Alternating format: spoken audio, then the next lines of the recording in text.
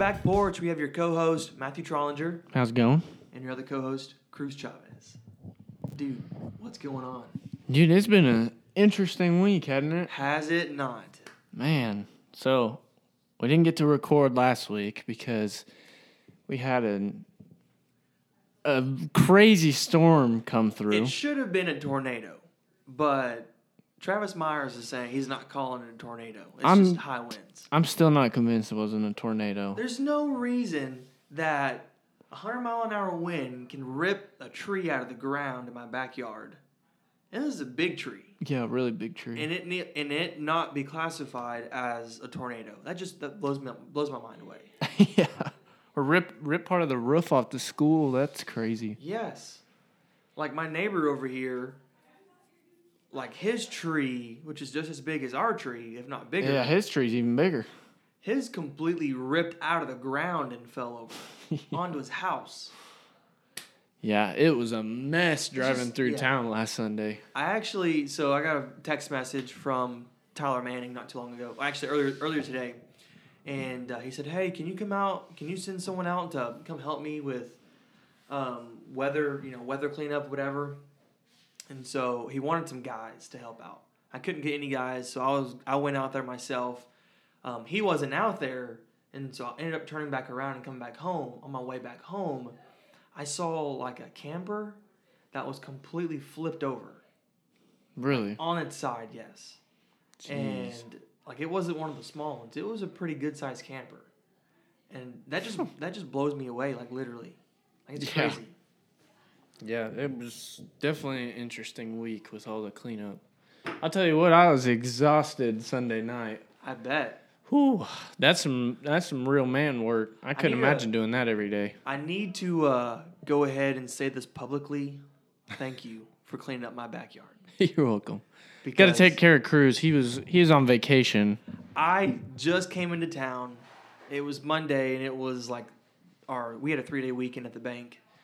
And I get home, had no clue there was a storm at all, and honestly wouldn't have been able to tell if it weren't for my neighbor's trees laying on the ground because my backyard was clean. Like there was some stuff left out, but for the most part, it was clean. Did you notice your big tree missing? Definitely. Well, yeah, obviously, yeah, right? The one tree gone. You have? The one tree completely gone. Yeah. Yeah, it was a good time, I guess. But yeah, no, I appreciate you. I appreciate all the guys that came out and helped. That was definitely could not imagine doing that myself. But I just want to say, like, that's what I love about this town so much is when I got here Sunday morning, because we got here, well, Montana had to work, so she was gone. But I got here a little later because we live 40 minutes away. Mm-hmm. But by the time I got here, everybody was out. Like, you couldn't hardly drive down the street because there's so many trees everywhere. Right. But, like, aside from the trees, even in the afternoon, once they had all the roads kind of cleared off, you still couldn't drive down the road because there were so many trucks everywhere of people just out helping. And, like, the whole town, whether they had damage or not, was out helping somebody. That is the coolest thing. Like, we were heading from Branson, and I didn't know this about PSO. That's our electric company. I don't know if they're I'm pretty sure they're a nationwide company. They have to be, right? I think they're just in Oklahoma. Well, the reason why I asked is because I saw electric trucks, I saw electrical companies heading this way. Mm-hmm. And I thought I saw a PSO from like Columbus, Ohio, heading here. And that was on the road, and like in between here and Branson. Mm-hmm. And I thought that was the coolest thing. Like guys were coming from all over the U.S. to come and help out small towns. Yeah, that was pretty cool. I passed one from Delaware, I think, and one from like North Carolina. They came from all over the country to help clean up. Yeah, yeah, and not to take away from the people here in town, because definitely like there are guys just today, like I was talking about Tyler Manning. Guys today, they're still helping out other people, and clearing out brush and cutting down trees, and it's just crazy, mm-hmm. But. Honestly, a blessing that no one died. Yeah. Yeah, that's always a good thing. Yeah. So when did you guys get power back on? Since I think Wednesday night. Wednesday night? Yeah. So you're out from Saturday to Wednesday? Yeah, but we weren't even here. That's true. We came here. We came back Monday, and so Monday night, Tuesday night, and Wednesday. Most of the day Wednesday. So, That's not too bad. no, wasn't too bad. Yeah, there's a lot of people that didn't get it back till like Friday or Saturday. Yeah, like I heard people got it back like yesterday. That's crazy. Yeah, that just blows me away. We were very fortunate. We were only out. Let's see. It went out early Sunday morning when the storm came through, and then Sunday night we stayed at my parents' house because their power was already back on. Yeah, that's what I heard. And then I went home. I don't know what time it came back on, but I went home Monday after work, and it was already back on. Nice. And the house was already cooled back down, so it had been on for a while because I keep my house an ice box, so it had been on for a while to get all the way down to 67 or whatever it was set at. 67 degrees, dude. That's cold. I don't like to sweat in my own house. I get it. 67's freezing though. Well, and I don't know what it is about our house, but like in our bedroom, we don't get very good flow. Okay. Because it's not like the whole other end from where the unit's at.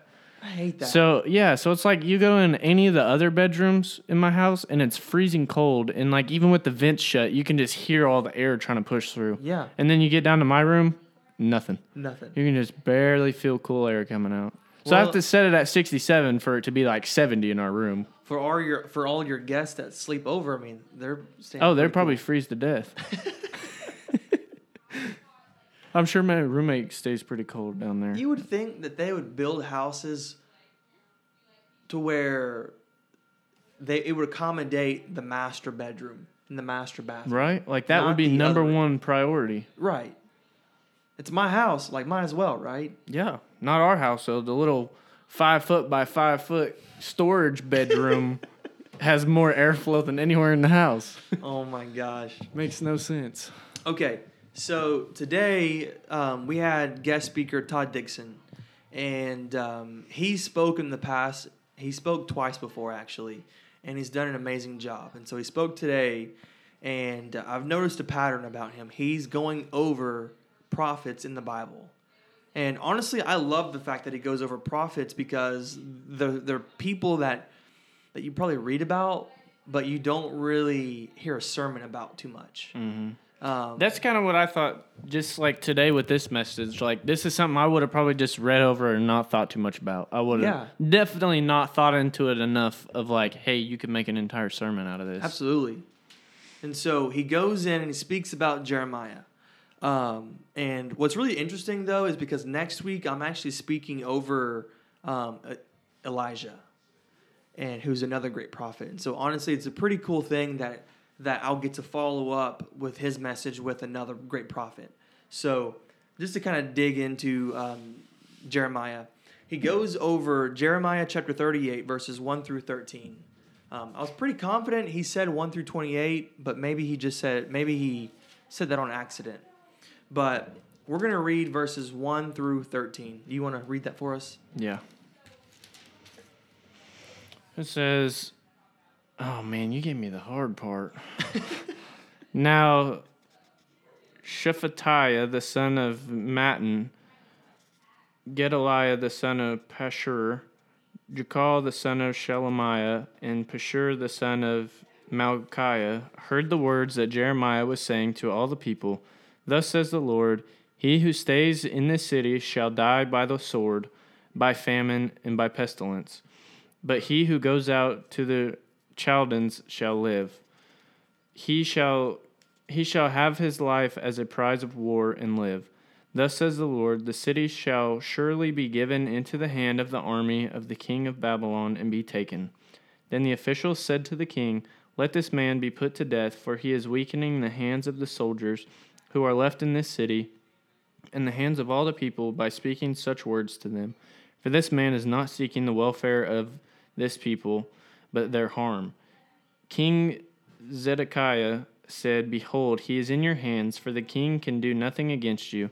So they took Jeremiah and cast him into the cistern of Malchiah, the king's son, which was in the court of the guard, letting Jeremiah down by ropes, and there was no water in the cistern, but only mud, and Jeremiah sank in the mud. When Embed-Melech the Ethiopian, a eunuch who was in the king's house, heard that they had put Jeremiah in the cistern, the king was sitting in the Benjamin gate. Embed-Melech went from the king's house and said to the king, "My lord the king, these men have done evil in all that they did to Jeremiah the prophet by casting him into the cistern. And he will die there of hunger, for there is no bread left in the city."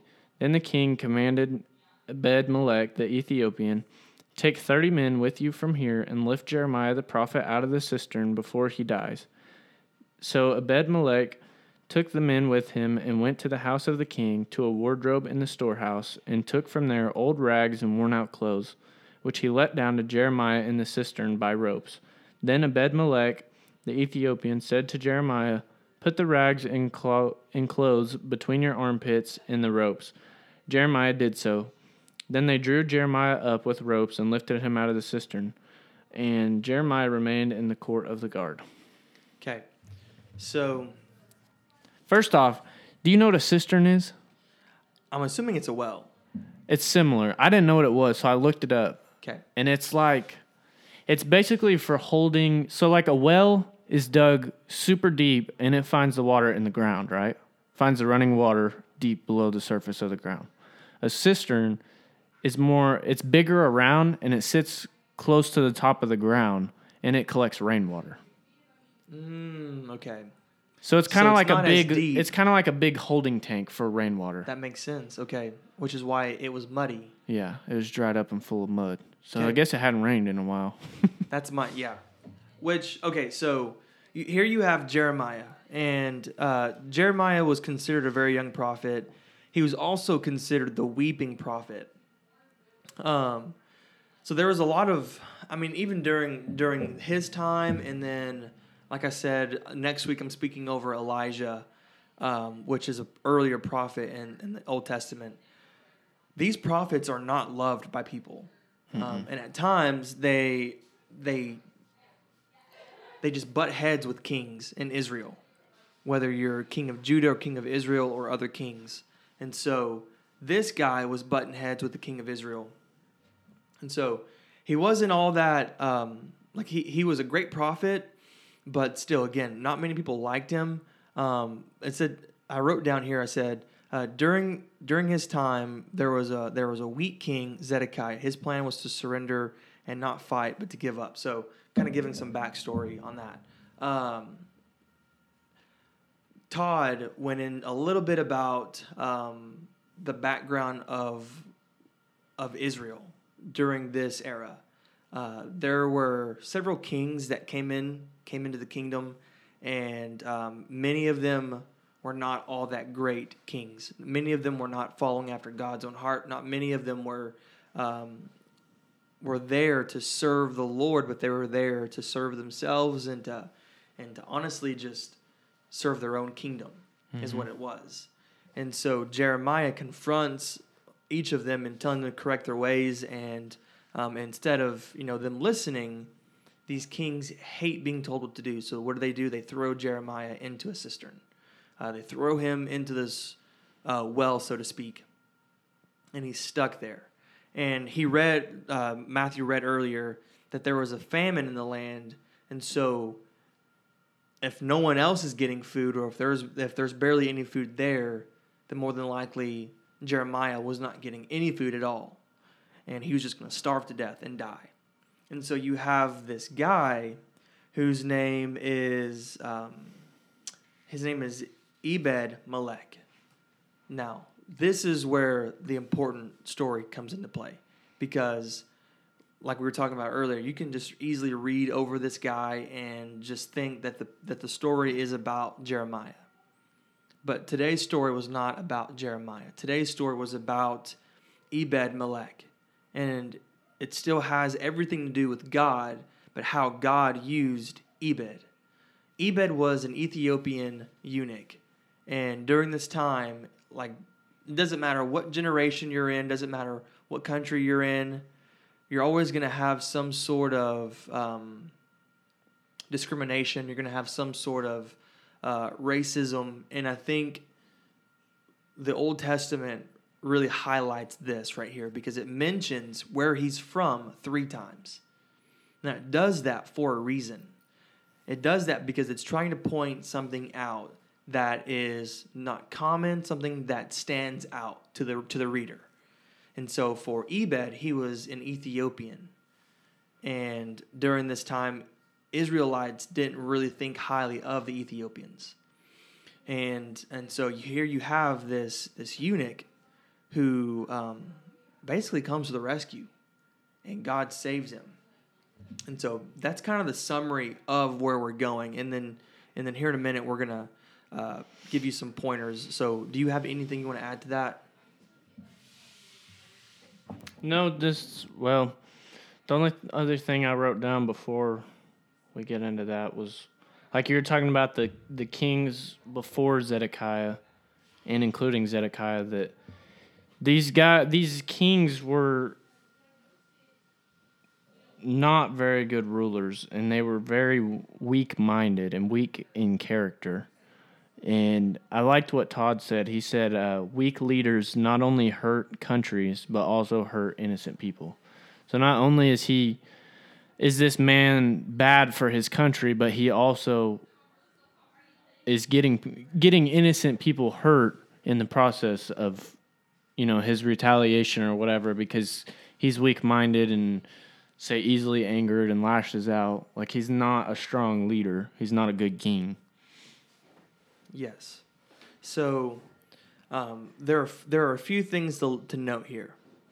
The first thing to note is God uses those of the low to show how great he is. And we've seen this several times. We've seen this with Abraham.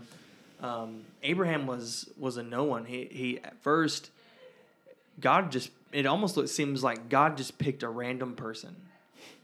And he chose him and said, you are going to be blessed.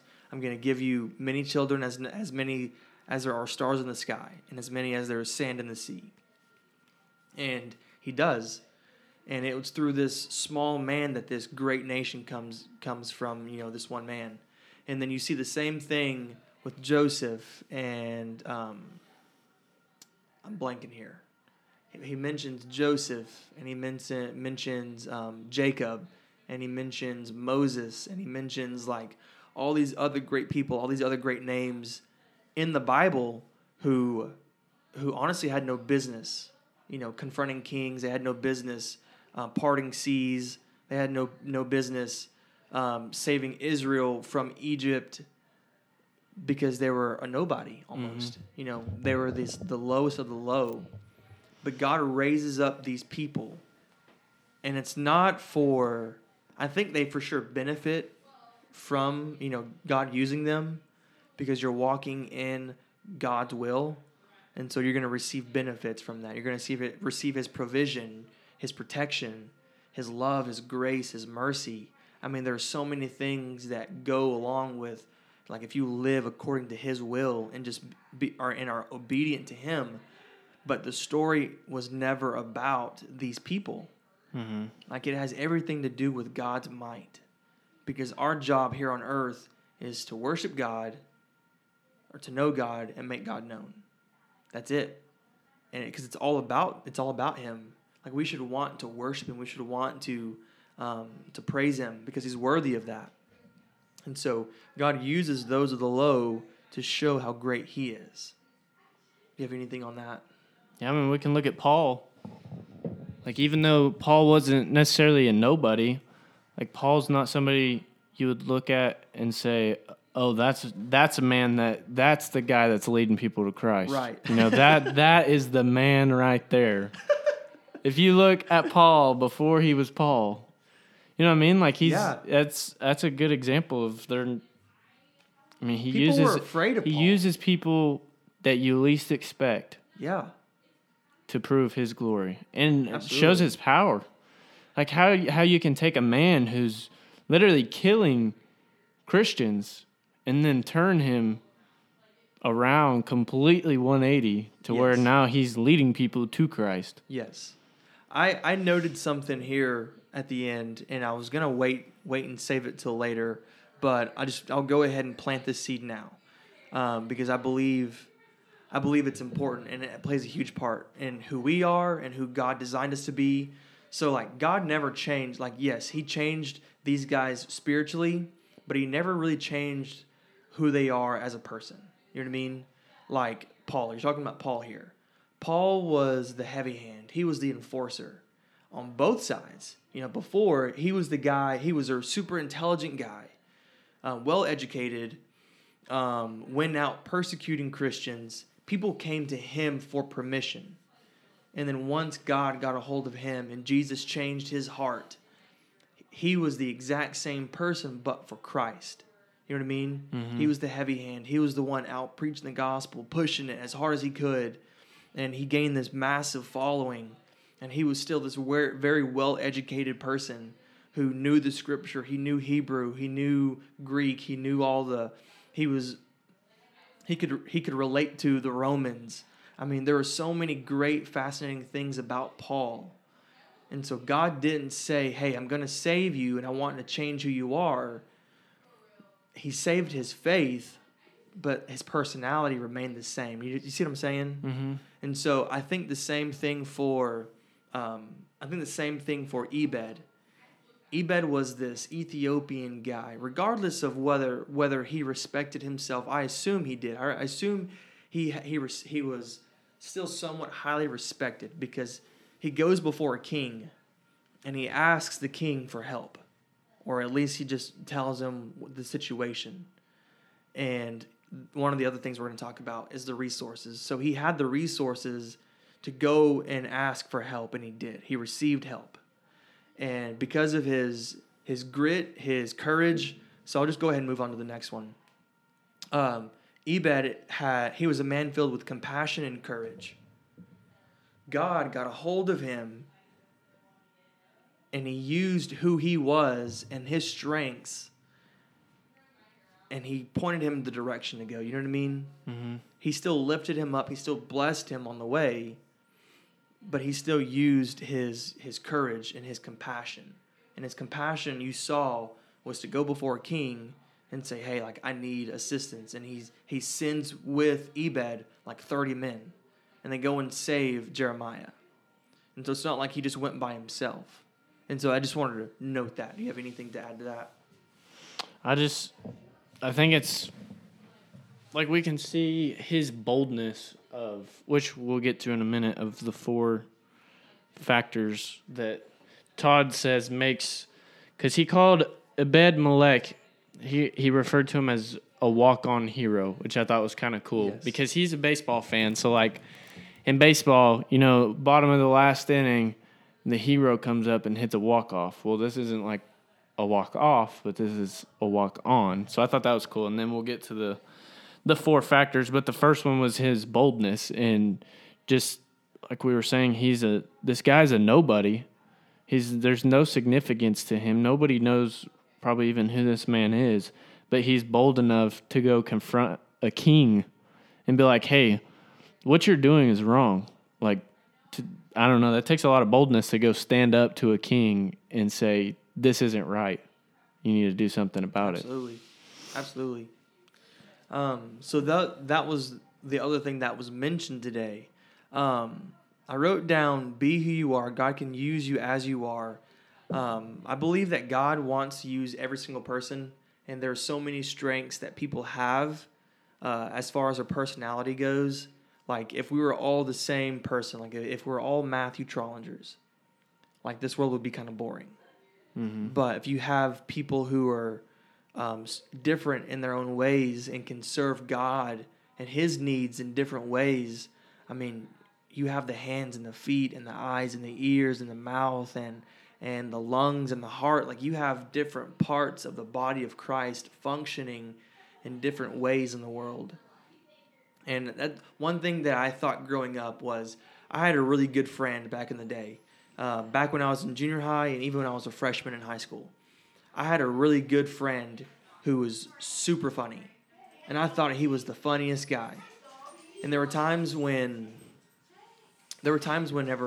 he was funny, or he was kind of out of pocket at times because he would say things that were inappropriate. but sometimes those inappropriate things were the reasons why it was funny. Mm-hmm. But I always thought to myself, like, what if this guy, was a full-on, believer, and he devoted his life and his personality to Christ? Like, think about how he could use his personality to glorify the Lord. So if he's a jokester or whatever, like Tim Hawkins. Tim Hawkins is you know who Tim Hawkins is? Mm-hmm, the comedian? Yes. Yeah. He's a comedian who literally uses his gift. And he includes singing. He includes. I'm pretty sure he was a worship pastor, but he's also a super funny guy.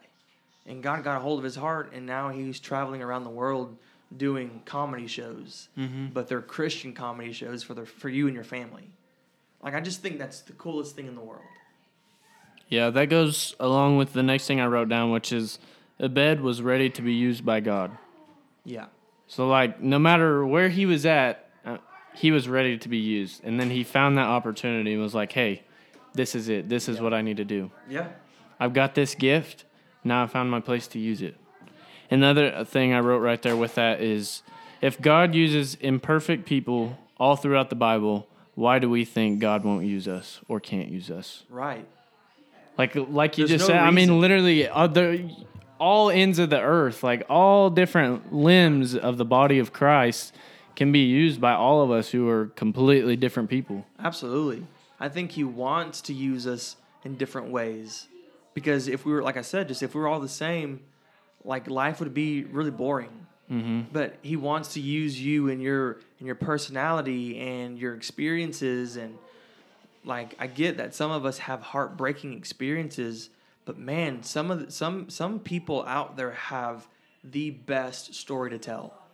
They have the absolute best story to tell. There's no reason for them to keep their testimony to themselves, especially if they could use it to lead people to Christ. Mm-hmm. And that's what Paul was. And that's what Ebed was. Embed-Melech. These were guys that had great stories to tell.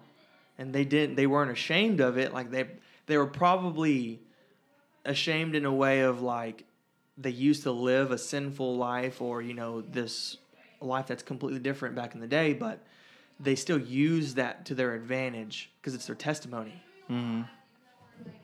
For sure. And I think it's important, like, to be ready for that. Yes. Like, it's important to know your testimony and be able to share it. Just like Ebed right here, like, he didn't hesitate. As soon as he saw what was going on and it was wrong, he went straight to the king. What if he had hesitated? What if he waited and was like, I'm not somebody who can talk to this king. Right. What if he waits one day? Jeremiah's in this hole starving to death. Does Jeremiah make it out? What happens to the rest of this book of Jeremiah if this prophet dies because this one man wasn't ready to be used by God? I think it's really easy. I'm trying to make this applicable because I think it's really easy for people to turn their face and ignore the situation.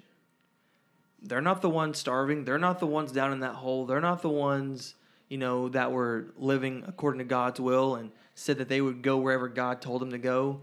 And so, like, it's really easy for people at times to turn their face from tragedy and not do anything about it. Mm-hmm. But he didn't. You know what I mean? Like you're saying, he didn't. But what if he did? Yeah, how different would this story look? Absolutely. If just any of these instances, what if Abraham wasn't ready to be used by God? What if Moses wasn't ready? Yeah, I mean, any of these people, like, the story would look so different if they weren't ready. Absolutely. And I think you definitely still see parts of their hesitation in their life, like Moses. I'm pretty sure, I can't remember if he mentioned it today or if I'm getting my sermons mixed up here, but I remember someone talking about, and for sure, I read this, and Moses, he goes and saves Israel. He tries to save Israel, and he tells Pharaoh, let God's people go. And he warns him of all the things that are going to happen if he doesn't. And instead of Pharaoh letting the people go, he hardens his heart and he doubles the work for Israel. Mm-hmm. And he made their labor worse. And so Moses goes back to God and says, God, why did you do this to this people? Like, why did you make me come all the way over here? And he starts blaming God. Mm-hmm. Or he He's starts like, I did what you told me to do. Yeah. Why didn't you do what you said you were going to do? You didn't hold up your end of the deal. Right. And so that's where he was. And Israel, they were slaves, and so their labor was worsened. It was doubled. And so they are complaining to Moses and said, because of you, like, we're in now worse than we once were. Mm-hmm. If you would have just kept your mouth shut, they were willing just to, at that point, probably just willing to be, Yeah, they'd have been slaves the rest of their life and been content with it. And so, but I think it's through that situation that, for one, he strengthened Moses' faith. He strengthened the faith of Israel. And God was glorified that day. Mm-hmm. Because whenever they followed Moses, they followed him all the way across the Jordan, down to the very last person. Like, there wasn't a single person that died traveling out. God protected all of them, and all their faith was right there being ushered across the river by Moses. And so, I know we're getting off track here. But yes, his boldness and his willingness, and he could have easily changed his mind. He could have easily said no, but he didn't. I wanted to find somewhere in Matthew 10. I didn't write which verse it was. I'm gonna see if I can find it real quick. Was it the one about righteousness? Or was it a different one? It's about standing up for for what's right.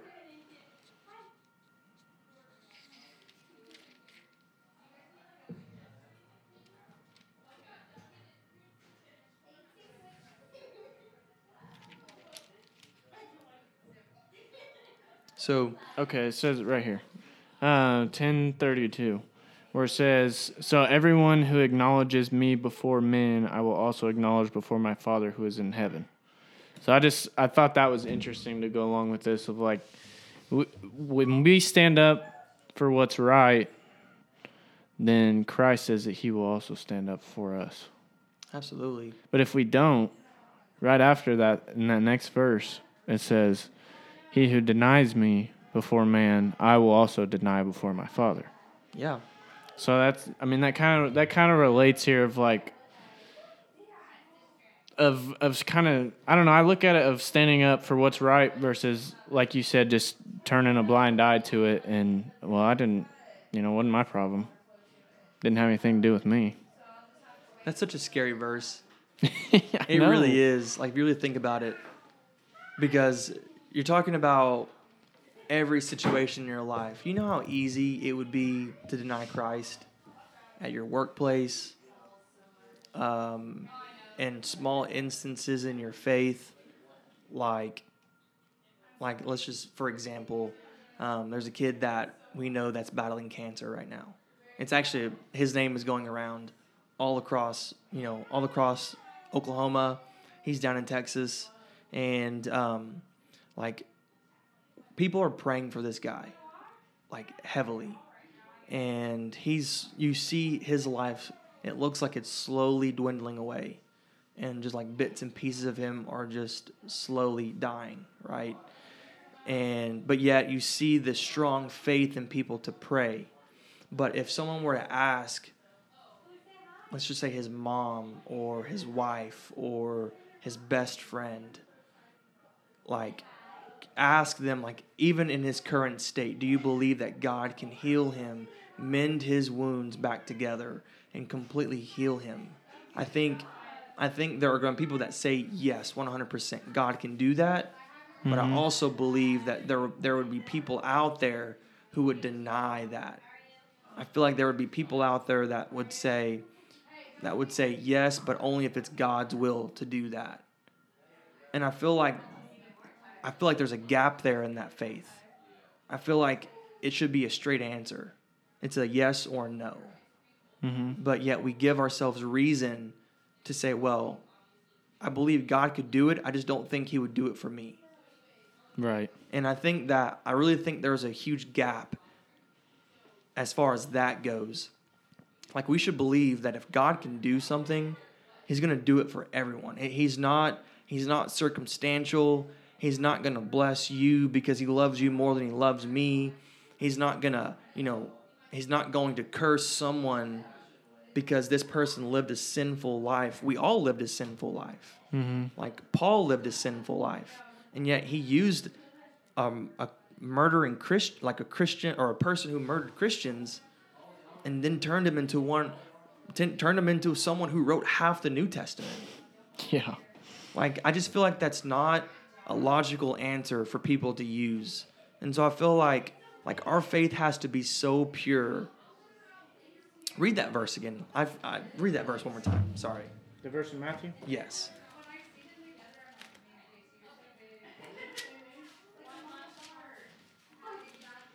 It says, "So everyone who acknowledges me before men, I will also acknowledge before my Father who is in heaven.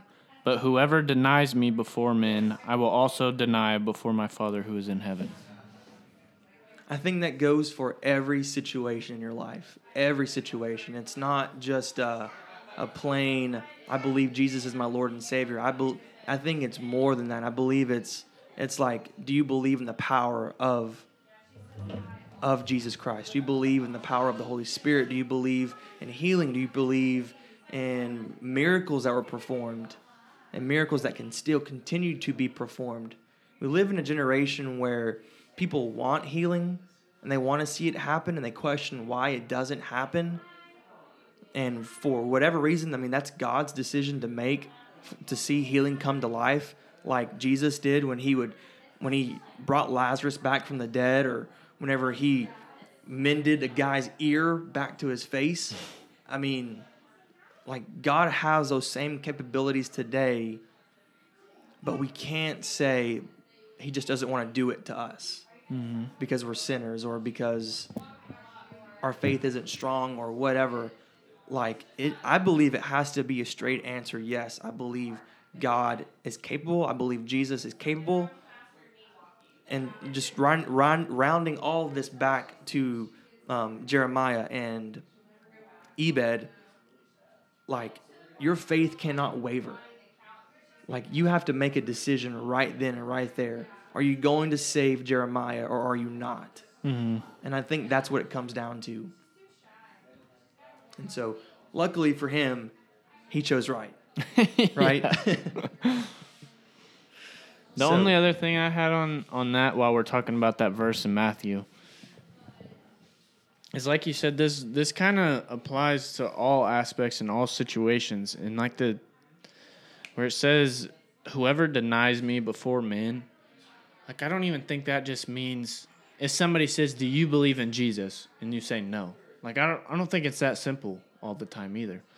I think it goes down even to the smallest of things. Like, if you're in a situation and you hear somebody, like, just trying to degrade on God or say how he's not real, or if you don't stand up for that and be like, no, you're wrong. Like, this is what I believe. This is who I believe in. Like, just letting that go and letting them deny, and then you not standing up for God. Absolutely. I feel like that falls in the same category as denying. Like, whether you say you deny or not, the fact that you didn't stand up for your God, your creator, like, that's denial in itself. I do believe that is true. I think it's really easy to turn your face and just ignore the situation.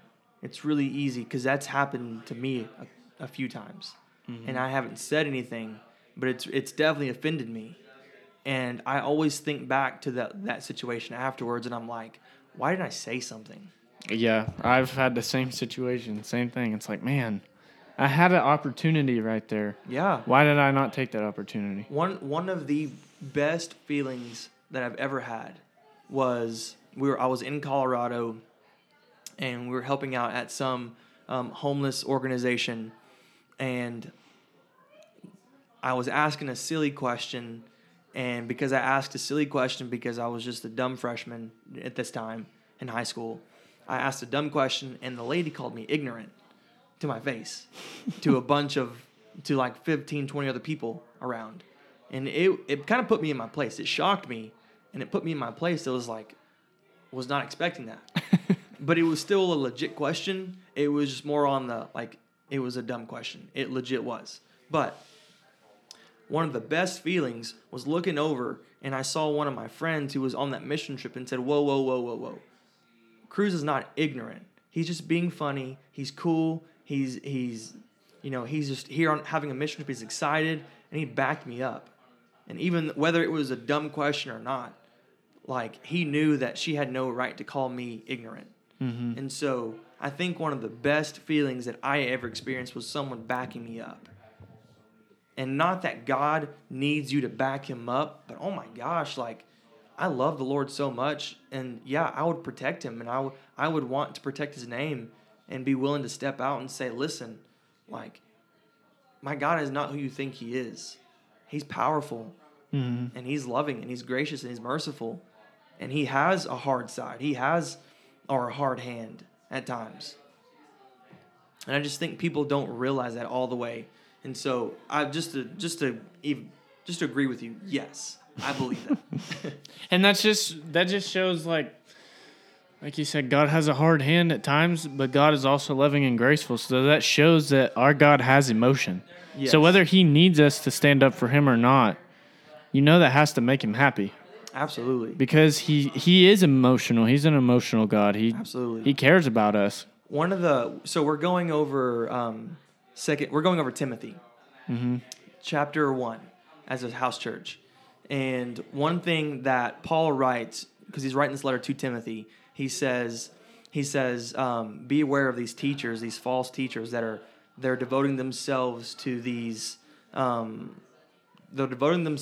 teachings, and they have no clue what they're talking about, and they have no clue what they mean, but yet they devote themselves to it, and all they do is cause confusion and chaos.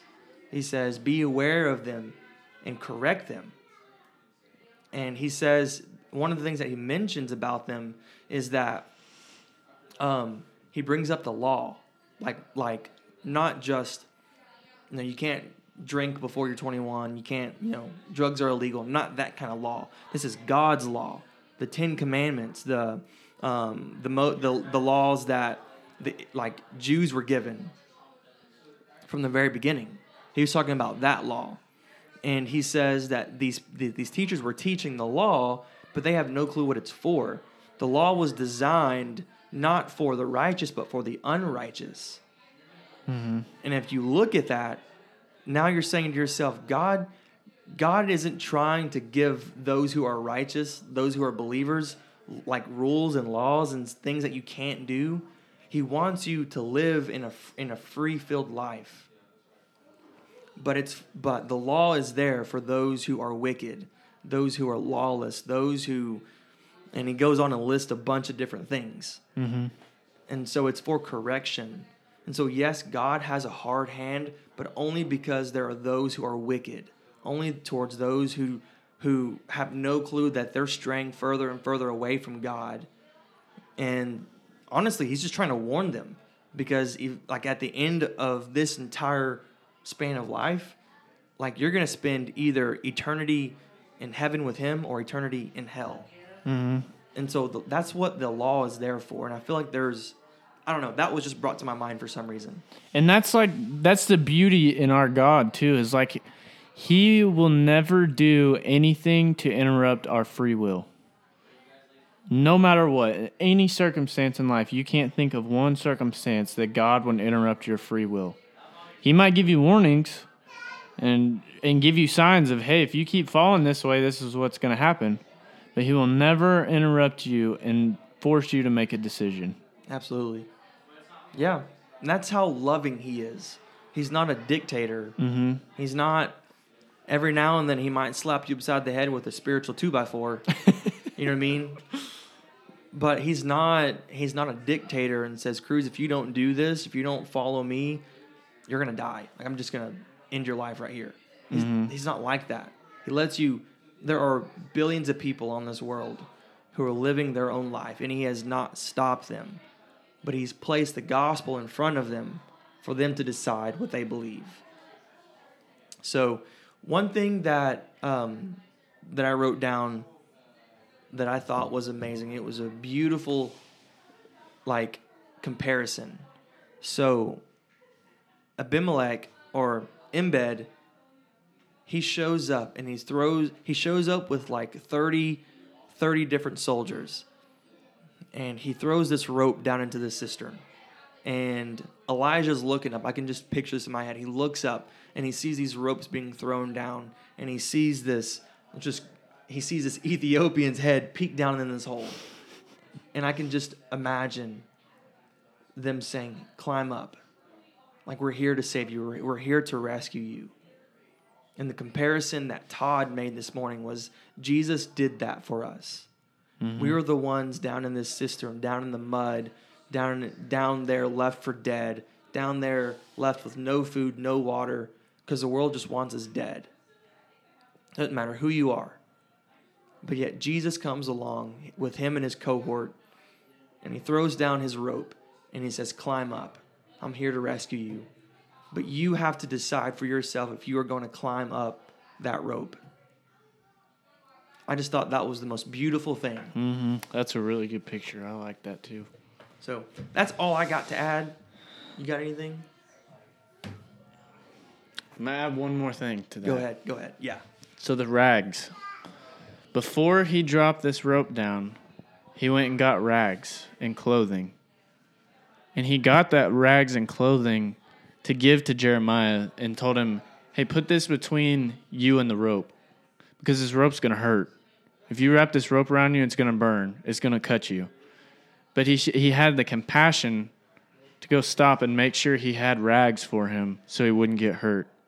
And same thing with Jesus. Like, that's the compassion that God has for us. That not only did he send Jesus to die for us, but he gives us rags too. Like, we have comfort in him. It's not all painful. Yes. Dude, that's awesome.